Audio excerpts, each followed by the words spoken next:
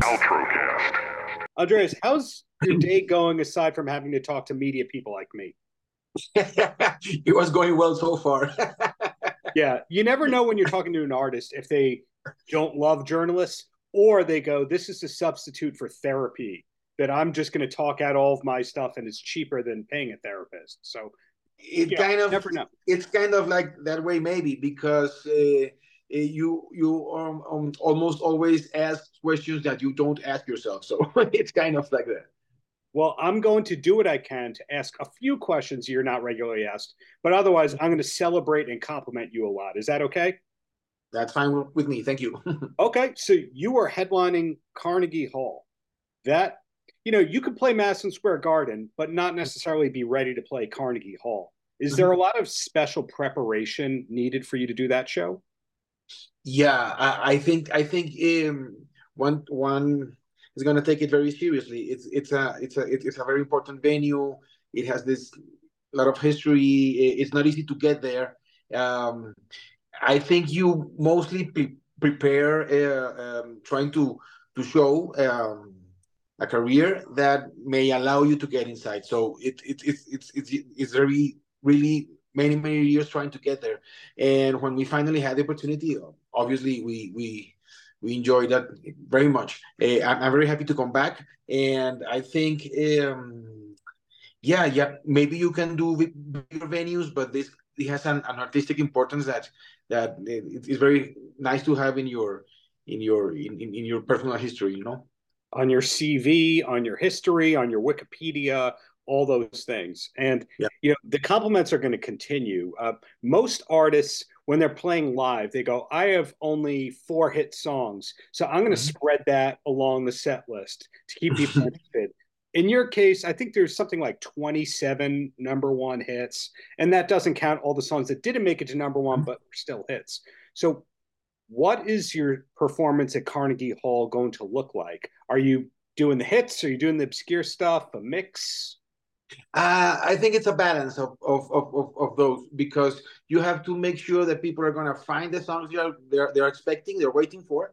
They maybe be waiting for a couple of years to hear this particular song, and you try to please them, but you also have to try to find the way or the space to show them new stuff. So the ideal would be that he went to the show, enjoyed his favorite songs, and maybe discovered a new one he hadn't heard before. So you try to do that balance, and you try to make everybody happy, which is not easy at all. But Yeah. you have to showcase some of your new work, and you have to be to make sure that it's an honest proposal, that you are really showing what you like the best, and that may help you get to them. Yeah. Well, with Carnegie Hall, one of the last concerts I saw, maybe the last concert I saw was the Beach Boys there. Mhm. And the Beach Boys at Carnegie Hall is very different. They can't do as many of the tricks, they can't do the props, there's no costume changes. You can't leave the stage for a fake encore because there's an orchestra behind you. All the tricks are gone. It's like an MTV unplugged. So when's the Yeah. last time you did a show like this where you went, okay, this is all about the music and the performance. I can't have pyrotechnics and smoke bombs and dancers and all that. Definitely, the last time I played Carnegie Hall, it it was the first show of our last tour. Was the first date. So we got there and we discovered that we have to make it work just with the instruments. And in that case, it was a grand piano, an upright bass, a couple of horns, and a jazz guitar. So that was it. And that first show kind of determined how the rest of the shows were going to be. So we got used to working in such a very down to earth, simple, organic way and make it work that way. And we found that was the most effective thing to do, not to rely at all in many other stuff. We had nice lights, of course, we had a great sound, but the thing was about the music and the storytelling of of of of, of these songs. So I took the time to to tell people about this song, the other, how it came to me, um, what do I remember when I sing it, and that kind of stuff. And it made up for a very nice show, which I took on tour exactly the way that I did it the first night at Carnegie. So that determined a lot of what came after. This time is going to be a little bit different. Although I'm not gonna have neither the props nor the special effects or anything, but I'm gonna take it a notch higher. I'm gonna this is a different setup. This is about drums, two electric guitars, keyboards, and bass, a little bit of percussion. So it's louder. It has much more and a lot more energy to it, and it's more oriented to this pop rock side of my music. So it's going to be a different experience, but again, I have to be able to work with what I got right there, and I have to respect the room as much as I can. Another thing that impresses me about your tour, which plays other excellent theaters and venues, is how many nights in a row you're singing. A lot of singers, once they hit a certain level, start and go, I'm not singing more than 2 nights in a row. My throat can't handle it. If you look at Aerosmith's tour routing, rarely are there 3 shows in a week. Yep. You have 4 nights in a row at one point in time. So are you doing a lot of vocal care? Do you have meticulous vocal warm-ups before you go on stage? Yeah, I learned to do that, especially the last 4 or 5 years. I was doing musical theater. That's one of my formats that includes it's like it's mostly like a musical. I play my songs, and with the help of 2 other actors, we dramatize about the song and how it came to us, and I tell some stories around it. And I got used to do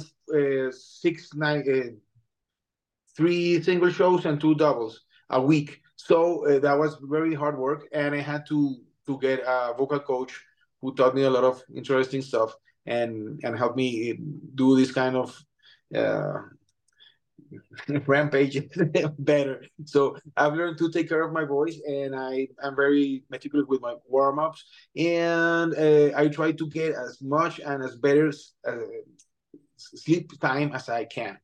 And I think that's one of the things you have to definitely sleep very well.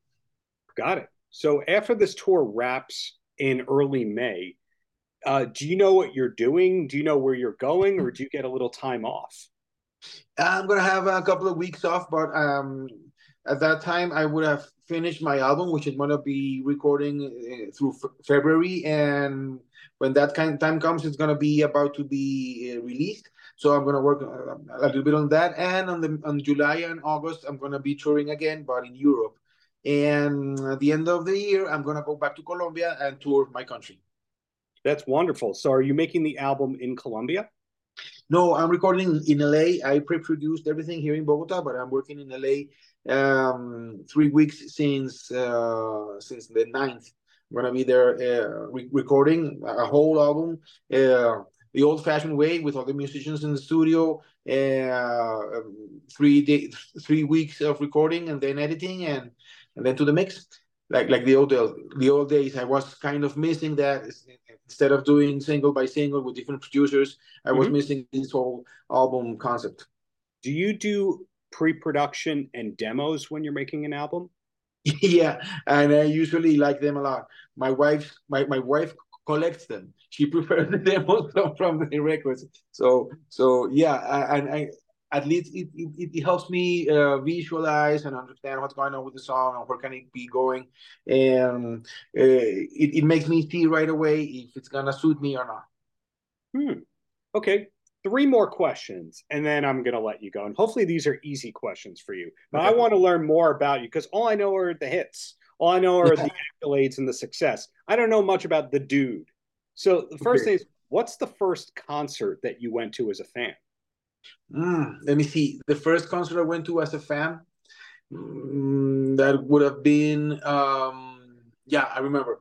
There's a very big band in Latin America who that's over now, but it's called Soda Stereo. Probably the first concert I attended was a Soda Stereo concert in a very small venue here in Bogota. It was just in their beginnings, and I had the privilege to see that stage of their career. before they went really, really big. And that inspired me to make music too. I started to going to other shows and other concerts, and I got it more and more attractive to have my own band. I must have been maybe 12, 13 years old when I went to that first show. Wow. Okay. Next question. When it comes to touring the United States, it's very different from everywhere else in a Yeah. lot of different ways. It's a bigger country than a lot of other places. What was the most difficult thing for you to get used to in touring the United States? Now that you've done it many times, but what was the hardest part at first for you? The first times we were mostly traveling. We were on the road by bus, and certain parts of the country start to look very alike. So you kind of feel that you're going in circles because the next town is so much like the last one you were in, and the Yeah. hotel, if it's this how do you call brand of hotels that's everywhere, that Yeah. have the feeling that you're sleeping every night in the same room. It's kind of crazy, and that's the first thing I felt, and that was kind of weird, but I got used to it. Got it. Yeah, a lot of the United States does look the same, and especially when you're in a, you go hotel, venue, bus, it's the same thing. It's the same thing, and if And it's then, a long plain road, yeah, well, you know. exactly. Well, last thing I'm curious about, you've also found success in television because you did a dozen or so seasons on The Voice in Colombia, La Voz, Yeah. if I'm saying that correctly. Yep.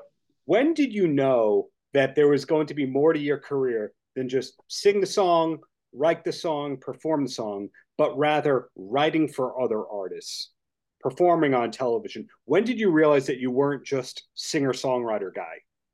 Uh, I just got invited, and I gave it a chance because it never went through my head that I would be doing TV, for example. So I was invited. I was very scared at the beginning. I was not feeling very sure about it, and I gave it a chance. I saw the show that was being aired in other countries, in Spain, for example, or in Britain, and I thought it was a nice show, and it was respectful with its contestants, and it had a nice art level. And the coaches were really good musicians. People I admired. So I said, let's give it a chance, and it went well. I found something I really liked. I enjoy the show a lot. I like working with kids. I enjoy being with other artists and competing, sort of, but it's not really a competition. But I have had fun, and people in my country have had the chance to know me in a different way. I tend to be very authentic in my Mm-hmm. job in TV, so people have enjoyed that. Well, I'm inspired right now. Sounds like I should watch La Voz when I can. But I'm looking forward to your Carnegie Hall show. Looking forward to what's to come from you, your new album, and all that. And I Mhm. think you've just inspired me. I've only been to Cartagena. I've not been to Bogota yet. Okay. I think I have to go to Bogota. I think I'm going to ask around to find out where are the places that Andreas likes to go, and that's where I'm going to go. But This in the is your house. Whenever you want to come over, this is your house. Okay. well, bottom line is congrats on the many years of success and really looking forward to what's to come in your artistic career. Okay. Hope to see you soon. Hope to meet you. It was nice to meet you at Carnegie if you got the time. Paltrocast. Monica, Rebecca, pleasure to be speaking with you both again. I'll throw the first one to Rebecca. Sad that the show is ending, but how much of this final season did you have in mind when you started writing it? When I started writing the show 3 years ago, or started writing season three? Writing the show 3 years ago, did Okay, you yeah. know how it was going to end and where it was going to go? Not entirely, but I definitely had big sort of like archetypal moves in my mind for most of the main characters. So I think, and I think those all pretty much held. I think I think of writing as very sort of mathematical. There's, Sure. top like things have a geometry, I guess you'd say. So I kind of knew how things would who would end up on top and bottom and that kind of thing. So that ended up mostly holding, I would say. Well, on that same topic, Monica, fantastic work that you've done throughout the series. That is a compliment. There's no but or, clickbait kind of thing. Thank you. How much did you know about where it was heading towards season 3 at the beginning of the show? I don't know anything as an actor. I read the scripts when they're ready to be read. So I had no idea how this would go. It's as exciting for me as it is for the viewer, because I was learning as Rebecca, was ready to share the stories with us. It's so fun not knowing the end. Like there's no other way to do it as an actor. Like it's important for me to be surprised. It's important for me to not judge the character, and not quite know where this goes, so that I can explore every possibility as the actor. Does that make sense? It makes total sense. So you, like us, were finding out about the season pickups when they were happening. Oh yeah. I mean, it maybe like a few minutes before you, but yeah. I mean, we gave her time to read the script. She wasn't like they give me time to like take a few photos in front of the new billboard. Yeah. But bottom line is Monica does the work, and Rebecca, looking back on an acclaimed show like this, for some people that they would hang their hat on that, and the rest of the life you would see them at the bar and they'd be like, I made Hightown. No, not you. You're not sitting on your laurels. Are we allowed to know what's next for you? Or is it all Hightown forever, the Hightown cruise, etc.?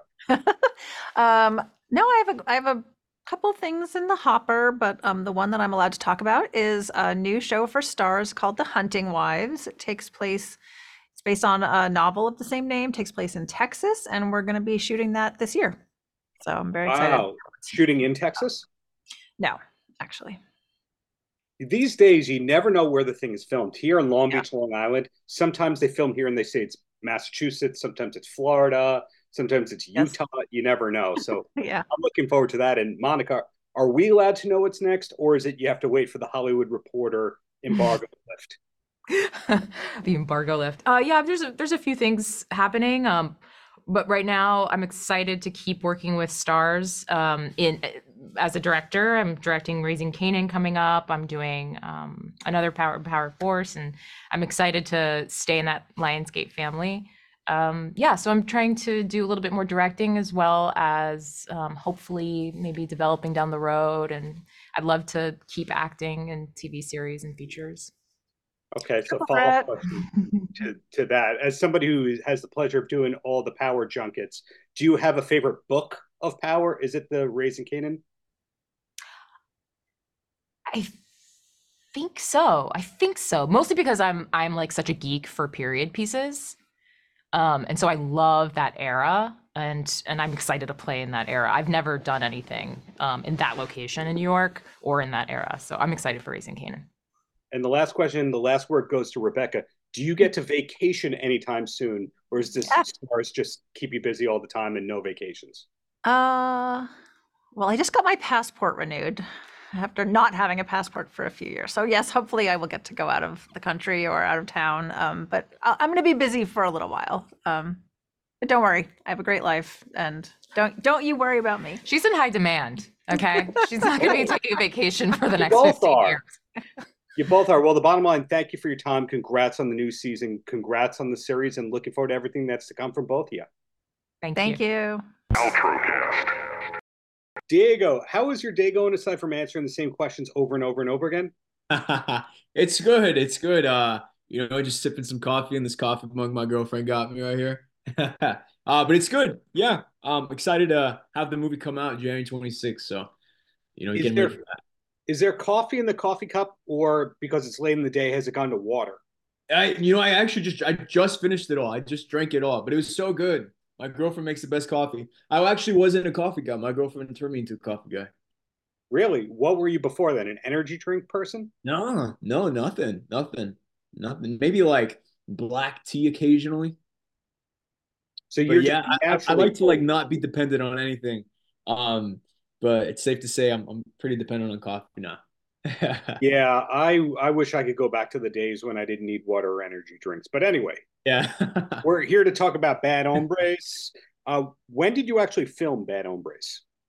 Great question. We shot this movie Uh, February 2021, all of February. It was a 1 month shoot, I believe. Wow, so that was back when people didn't know how to make movies in the midst of COVID. Yeah. We had the mask, we had all of that stuff. Yeah, you're absolutely right. Wow, so every day the on-site swab up your nose kind of situation. Yeah. And every day everybody was scared. They were like, shit, am I gonna get it? Are we gonna cancel production? They were like, don't go out, don't go to the store to buy that. Just stay in your hotel. Yeah. Well, yourself included, it is a great cast. A lot of films, they just have two or three people you recognize. This film has at least seven. And had you worked with any of the people before? Because Thomas Jane, there's a Hemsworth, there's I've Tyrese. never worked with no, it's safe to say I've never worked with any one of them prior to that film, but I was very aware of their I guess presence in cinema, right? I grew up watching their movies and TV shows, obviously Fast and the Furious, obviously The Punisher, One Tree Hill, Paul Johansson, Queen of the South, Hemke Madera. So I was aware. I was very aware. I think the one where I've probably fanboyed the most is probably working with Nick Cassavetes. Obviously, director of The Notebook, John Q, Alpha Dog, one of my favorite movies of all time. It was such a surreal moment, and I think hopefully I didn't fanboy too hard when I asked for that selfie with him. But I would like to definitely work with him again, along with John Stahlberg. John Stahlberg just he knows everything and anything about cinema, and I definitely want to collaborate with him again as well.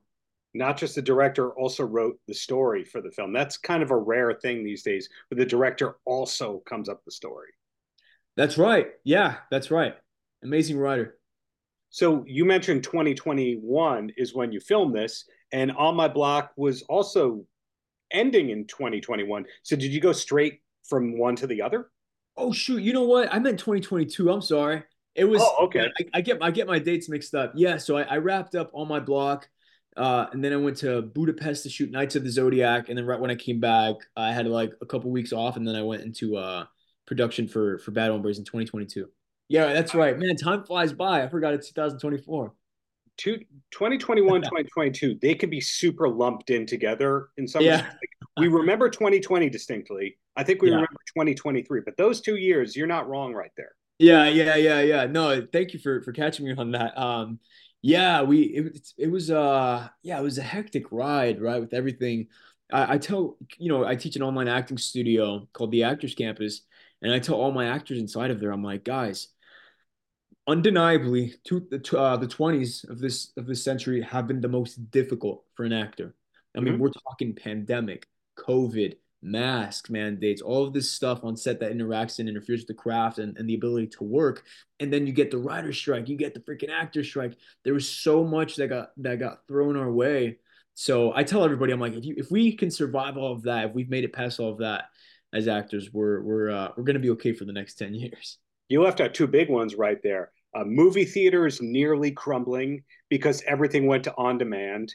And I think we've seen like three or four streamers rise and fall within the last 5 years. You remember Quibi? I do actually, yeah, but it was like the short form movies, right? And then silently, like Roku bought that catalog for a couple of dollars, and people don't realize those are the Quibi shows. Oh my goodness. Yeah, man. It's been an interesting decade in cinema in Hollywood. Well, that ties into something that I'm curious about because nowadays everything is back to the theaters or it's a Mm, limited theater thing and then it goes to on demand and digital. In mm. this case, when you were making Bad Hombres, did you have any sense of this is a streamer, this is a limited theater kind of thing? Oh, that's a great question. I truly I didn't even ask, and maybe it's a good thing, maybe that's a bad thing, right? I was just so excited to work with the talent, and John was so passionate about it that I was like, man, this guy has a vision. I want to be a part of this vision. He's the captain of the ship. Let me be the right hand man on this ship. And nevertheless, the goal remains the same, right? To give a authentic performance and bring it to life and to honor the story and honor the truth. So truthfully, I didn't even think about that, but as the day approaches, I'm sure that I believe that we can watch the movie on yeah, like you said, uh Amazon will have it, Apple TV will have it. You could buy it or rent it there, and then some theaters too will have it. So yeah. Exactly. In theaters and on demand, I think it's January 26th, and then DVD 6 or so weeks later. But anyway, Yeah.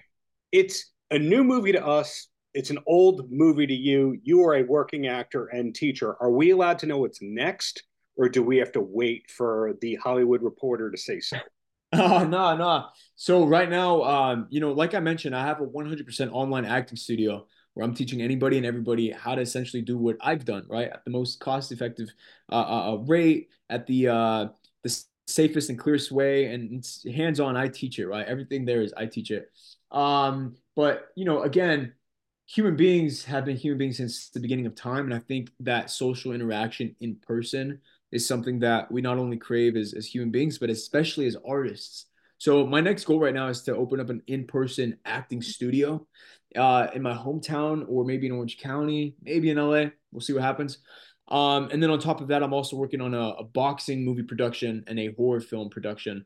So we're in the final stages of writing those, and we got a great team attached. And now the next stage is just going to be getting onto a set, filming those two bad boys, and then bringing them to life. Is that hometown Cleveland, or is that a Wikipedia lie? No, I saw that as well. No, it's my hometown is Corona, California. Oh, Yeah, you're but totally a West Coast we person. didn't start the coronavirus though.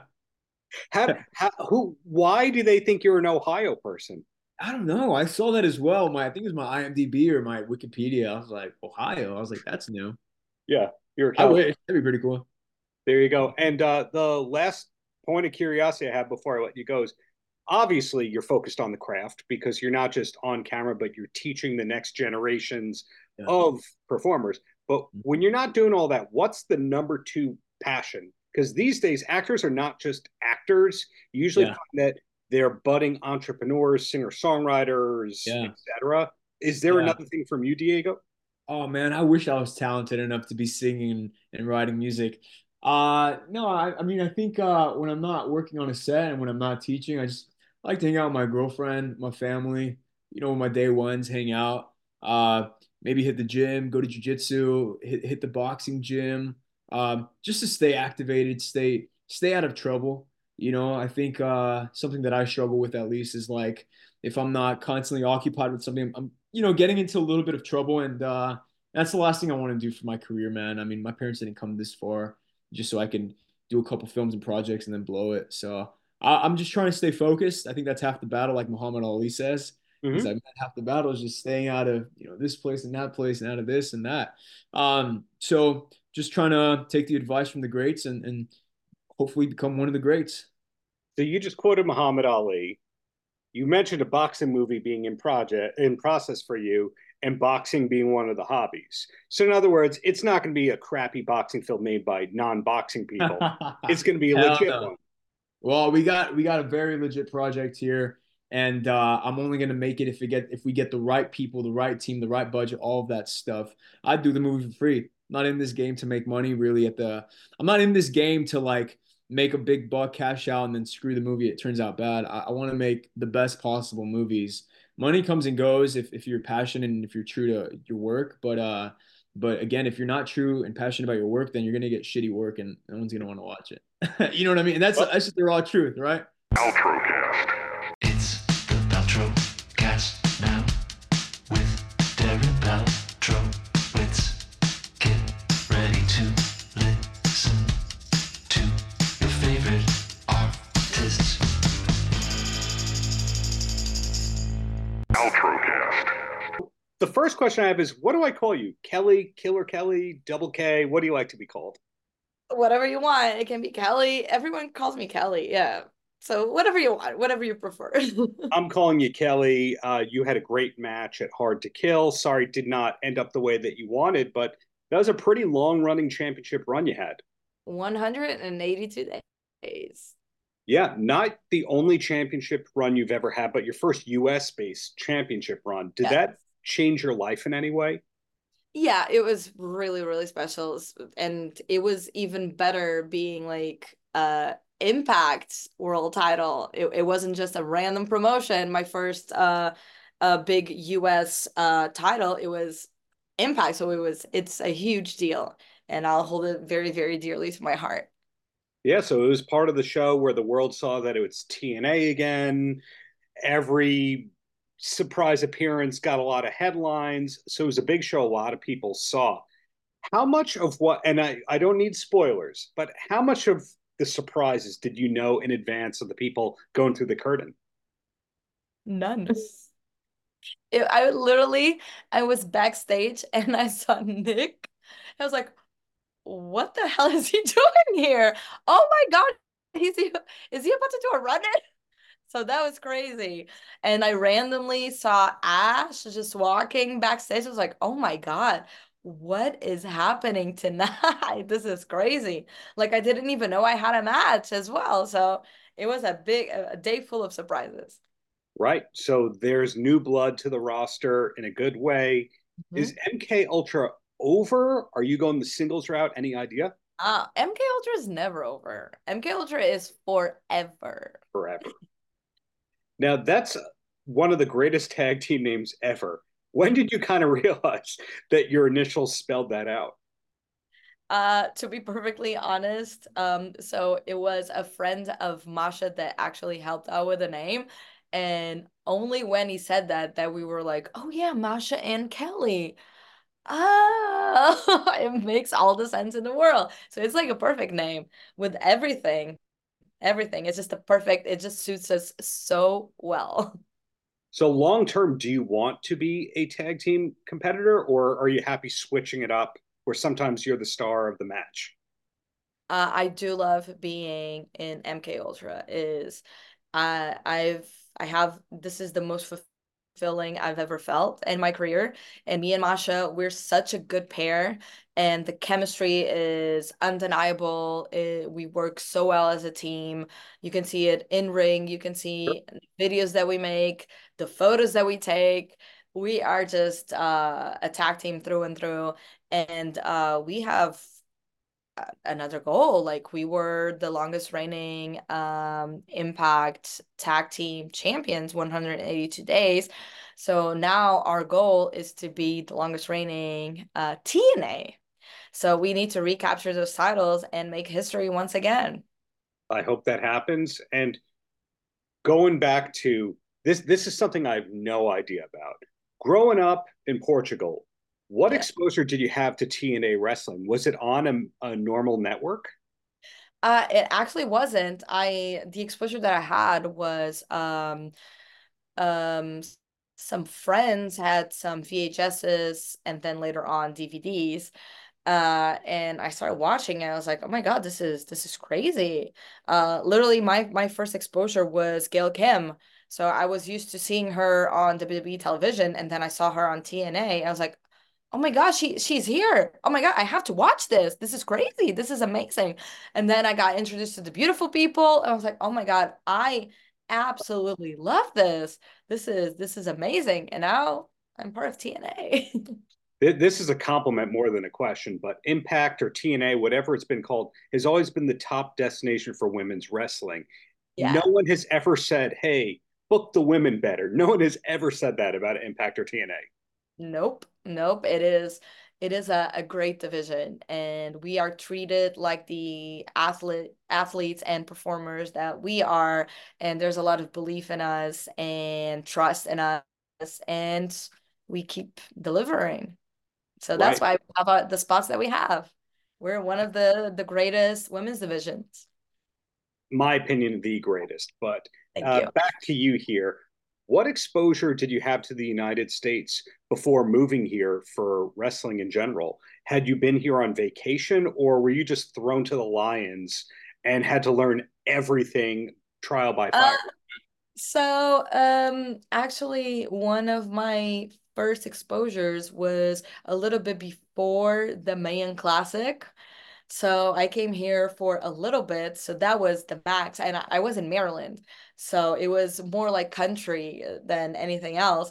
So that was my first exposure. And then I came over to Orlando for the Mayan Classic. I was like, oh my God, okay, this is America. And then the pandemic happened and I finally moved here, and it's quite different from Europe. It is very, very different. I heard, and you'll tell me if I'm totally wrong and ignorant, but I heard that there's a part of Orlando where you could speak Portuguese, and yes, it's Brazilian Portuguese, but you could get by just speaking Portuguese in one random part of Orlando. Is that true? I've heard of it. I haven't been to the area, but every now and then I go to stores and stuff like that, and I hear a lot of Portuguese, Brazilian. So there's a lot of people from Brazil here. A lot. And we love them, of course. Great Of people. course. Of course. So back to you here again. What's life like for you outside of wrestling? Because a lot of the TNA roster, they have a solo album, they act, they have a blog, etc. What's your life like? Oh my God, I am boring as they come. I absolutely love being at home with my cats, not doing anything, and just watching all the movies and all the shows. And that I have a quite boring life, and I enjoy it. So you stay out of trouble on purpose. Yes, yes. Not on purpose. It's just the way I prefer it. The less people I see, the better.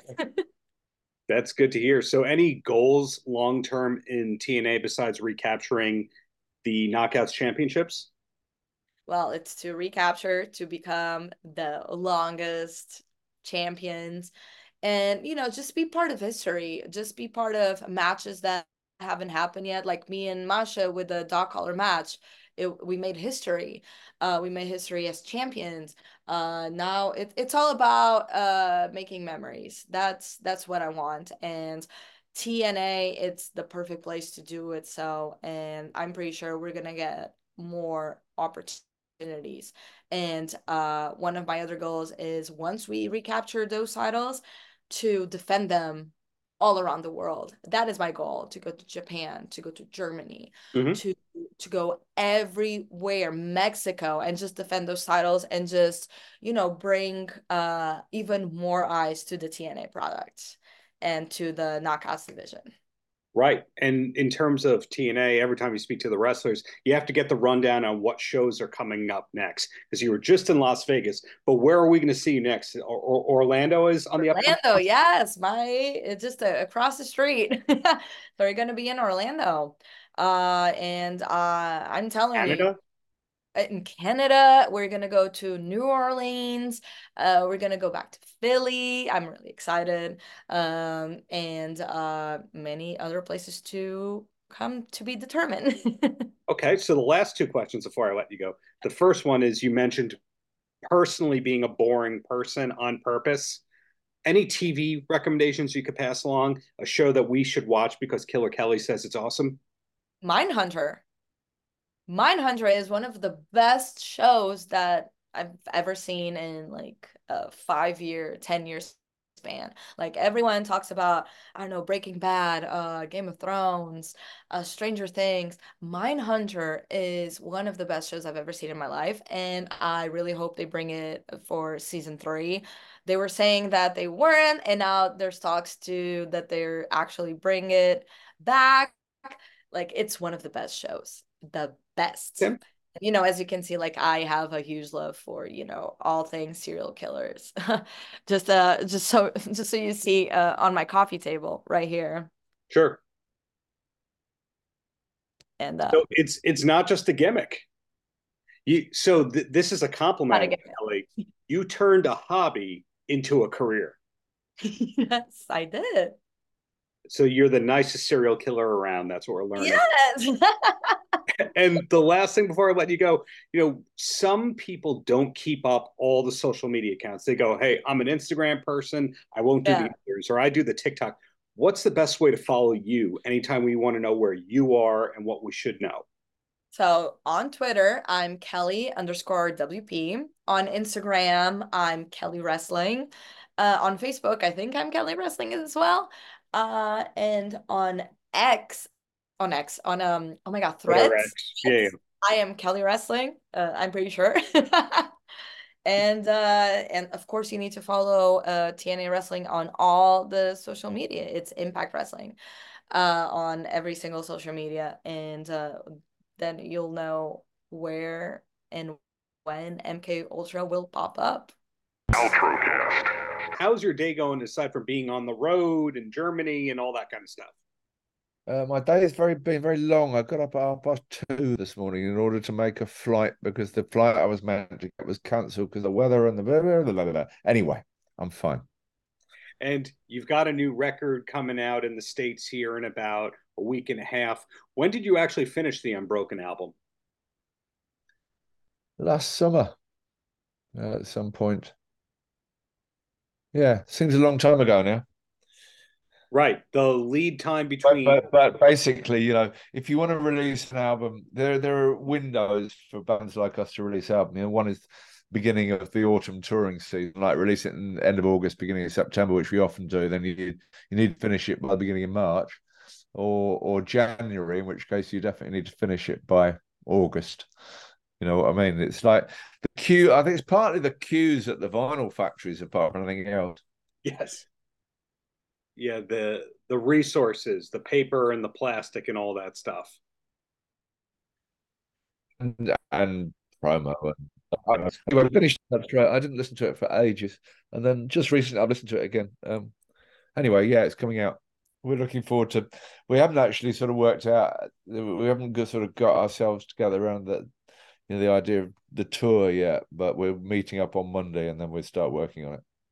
Great. Well, it's the follow-up Who's to your playing album what? 2019 From Here, and that charted well in the UK and Germany. So there was demand for another New Model Army album, and that's a compliment, not a question.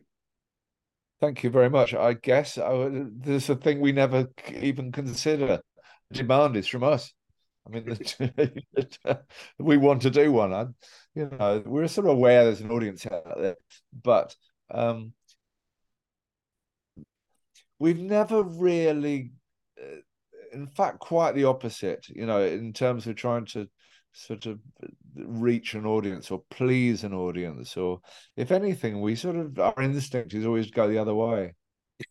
You know, people ask me sometimes, you know, in the early 90s, we were on the edge of becoming quite a big band, at least in Europe.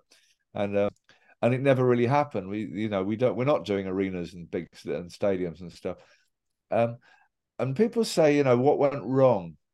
Well, I can think of loads of things that we did wrong, but to us they were right.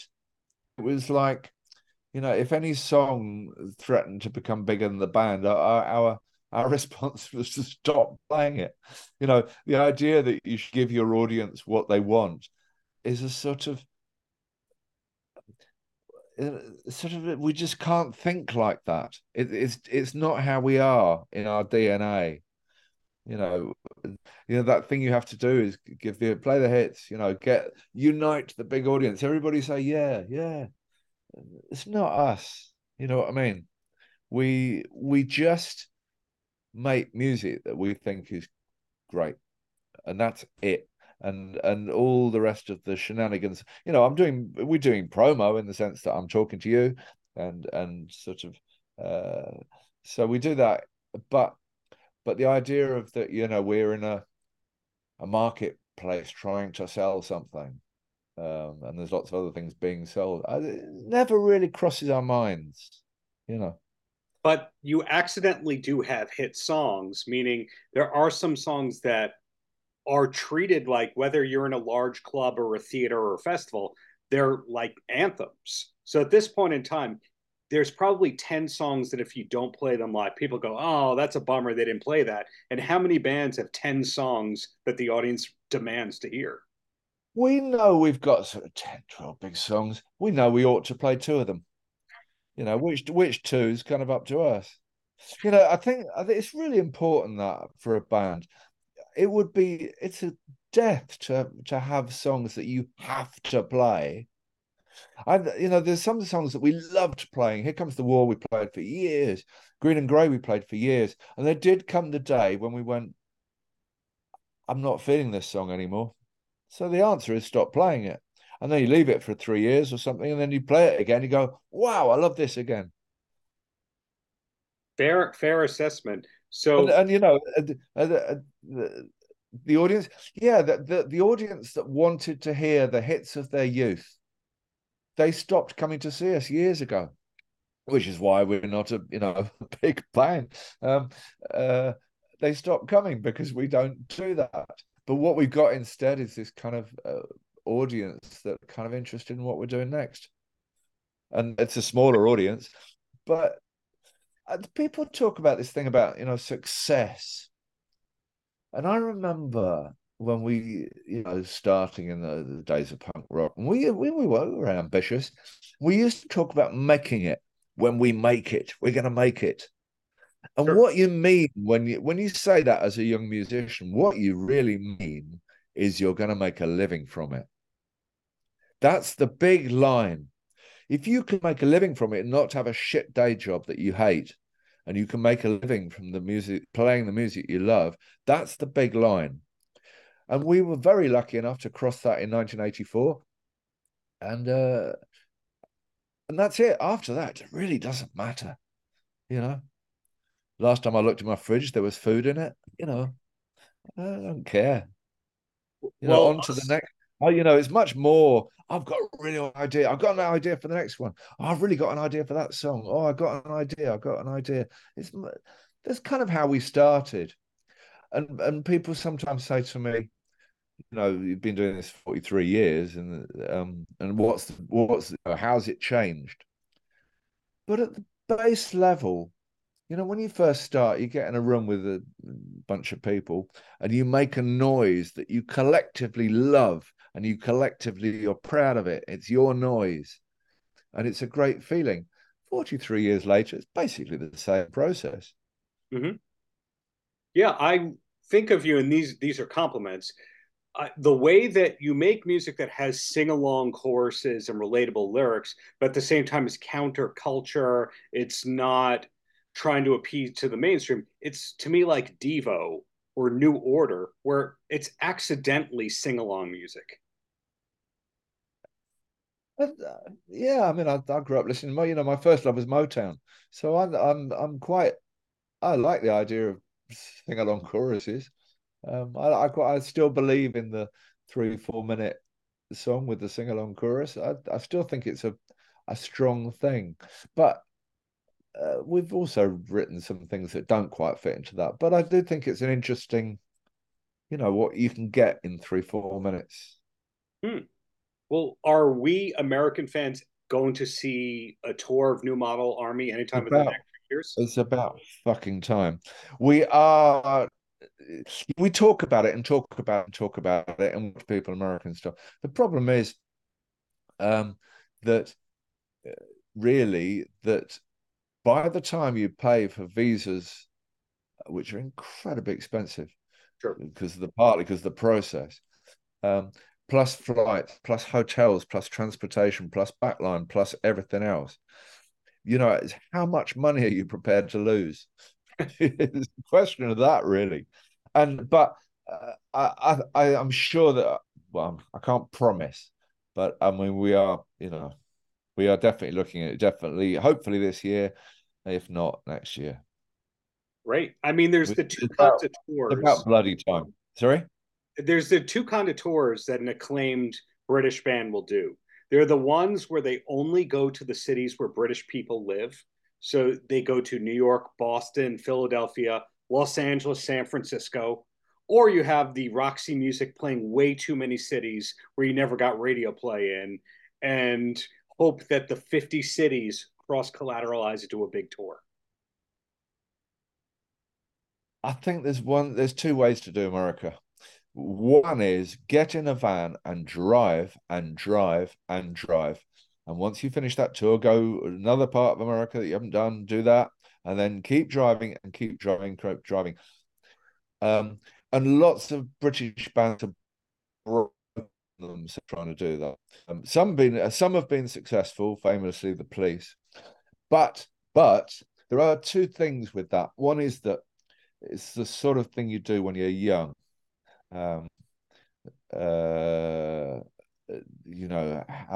many people, how many weeks do I want to sit in the back of a van? Yeah. Or the other way is to have big corporate money behind you. So we don't have that. So never will have, never had. And the other thing is that if you spend weeks and where you know, you play, you spend weeks and weeks and weeks and weeks with. When do you write songs? You're so tired, and you know you've got to. And then there is the rest of the world. It does seem strange though. We're definitely going to South America this year, and it seems to be much easier. Yeah. So what I'm learning here is New Model Army is not slowing down anytime soon. You have more songs in you. You have more tours in you. And so we, the fans, will continue to be rewarded with greatness. That's what I'm hearing. Yeah, I mean, I do feel that the people in the States that have faith over years and years and years, and we did have a few years when we came quite a lot, but you know, we haven't been for 13 years now, and you know, they've kept the faith and they go on buying records and they write us letters and stuff, and we owe it. Like I said, it's a question of how much money do you want to lose. I don't know. I would, you know. Well, I have two more questions for you, and I don't know if they're going to get long answers or no. Are you ready? Yeah. Okay. First one is, all we know about you is the music. We know about New Model Army. Hey, there's a new album, there's a new tour. You keep up on your news and your politics, and you laugh at it and mock it and all that. But what's your hobby away from the music, away from the touring? Because you're kind of still a mystery all these years later.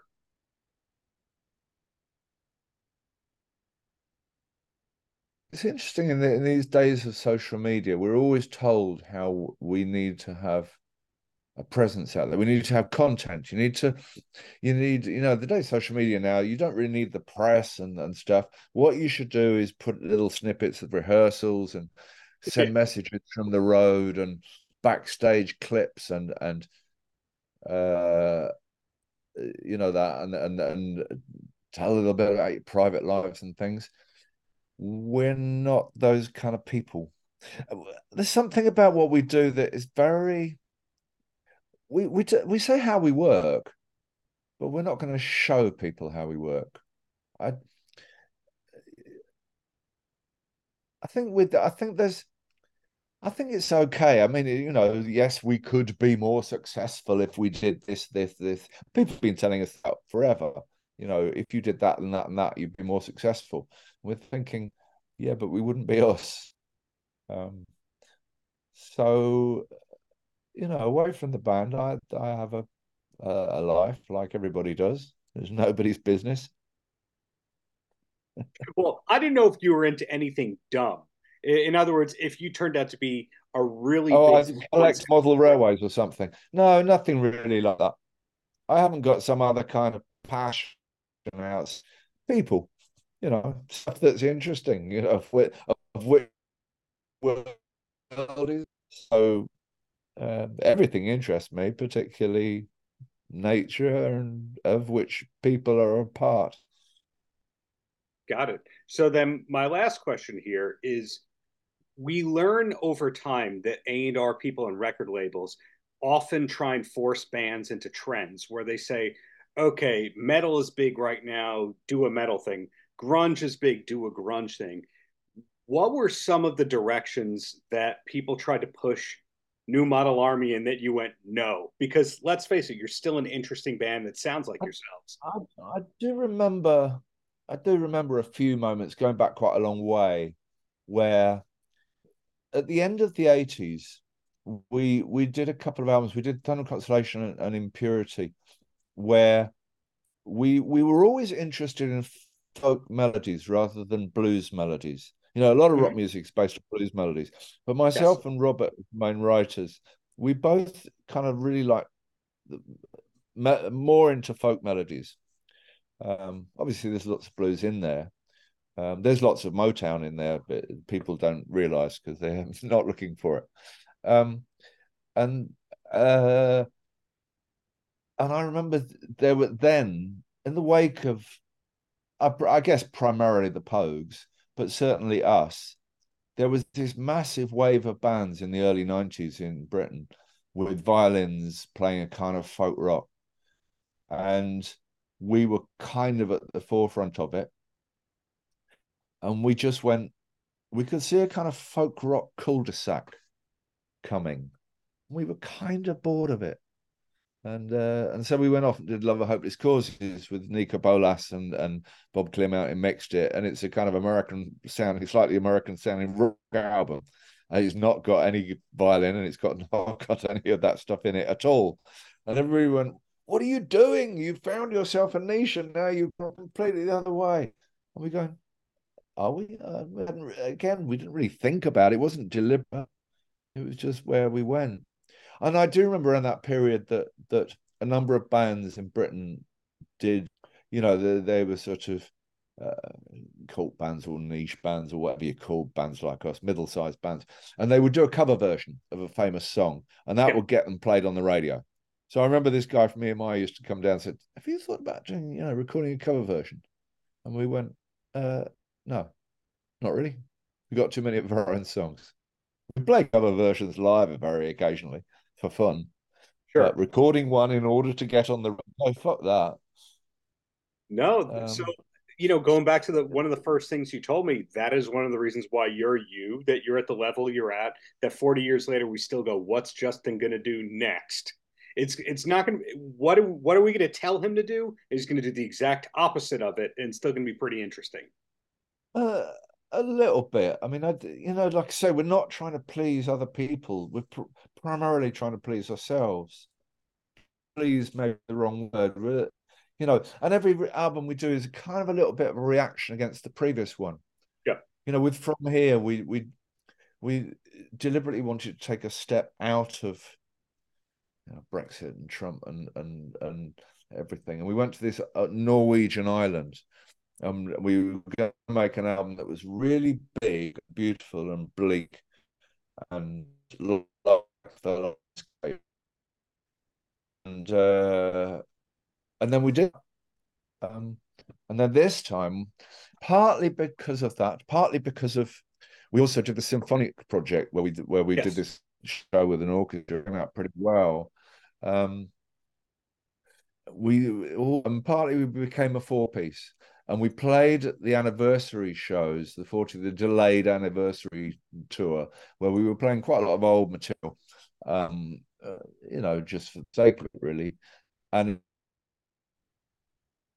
we kind of really liked being a four-piece, you know, the simplicity of it. Paltrocast.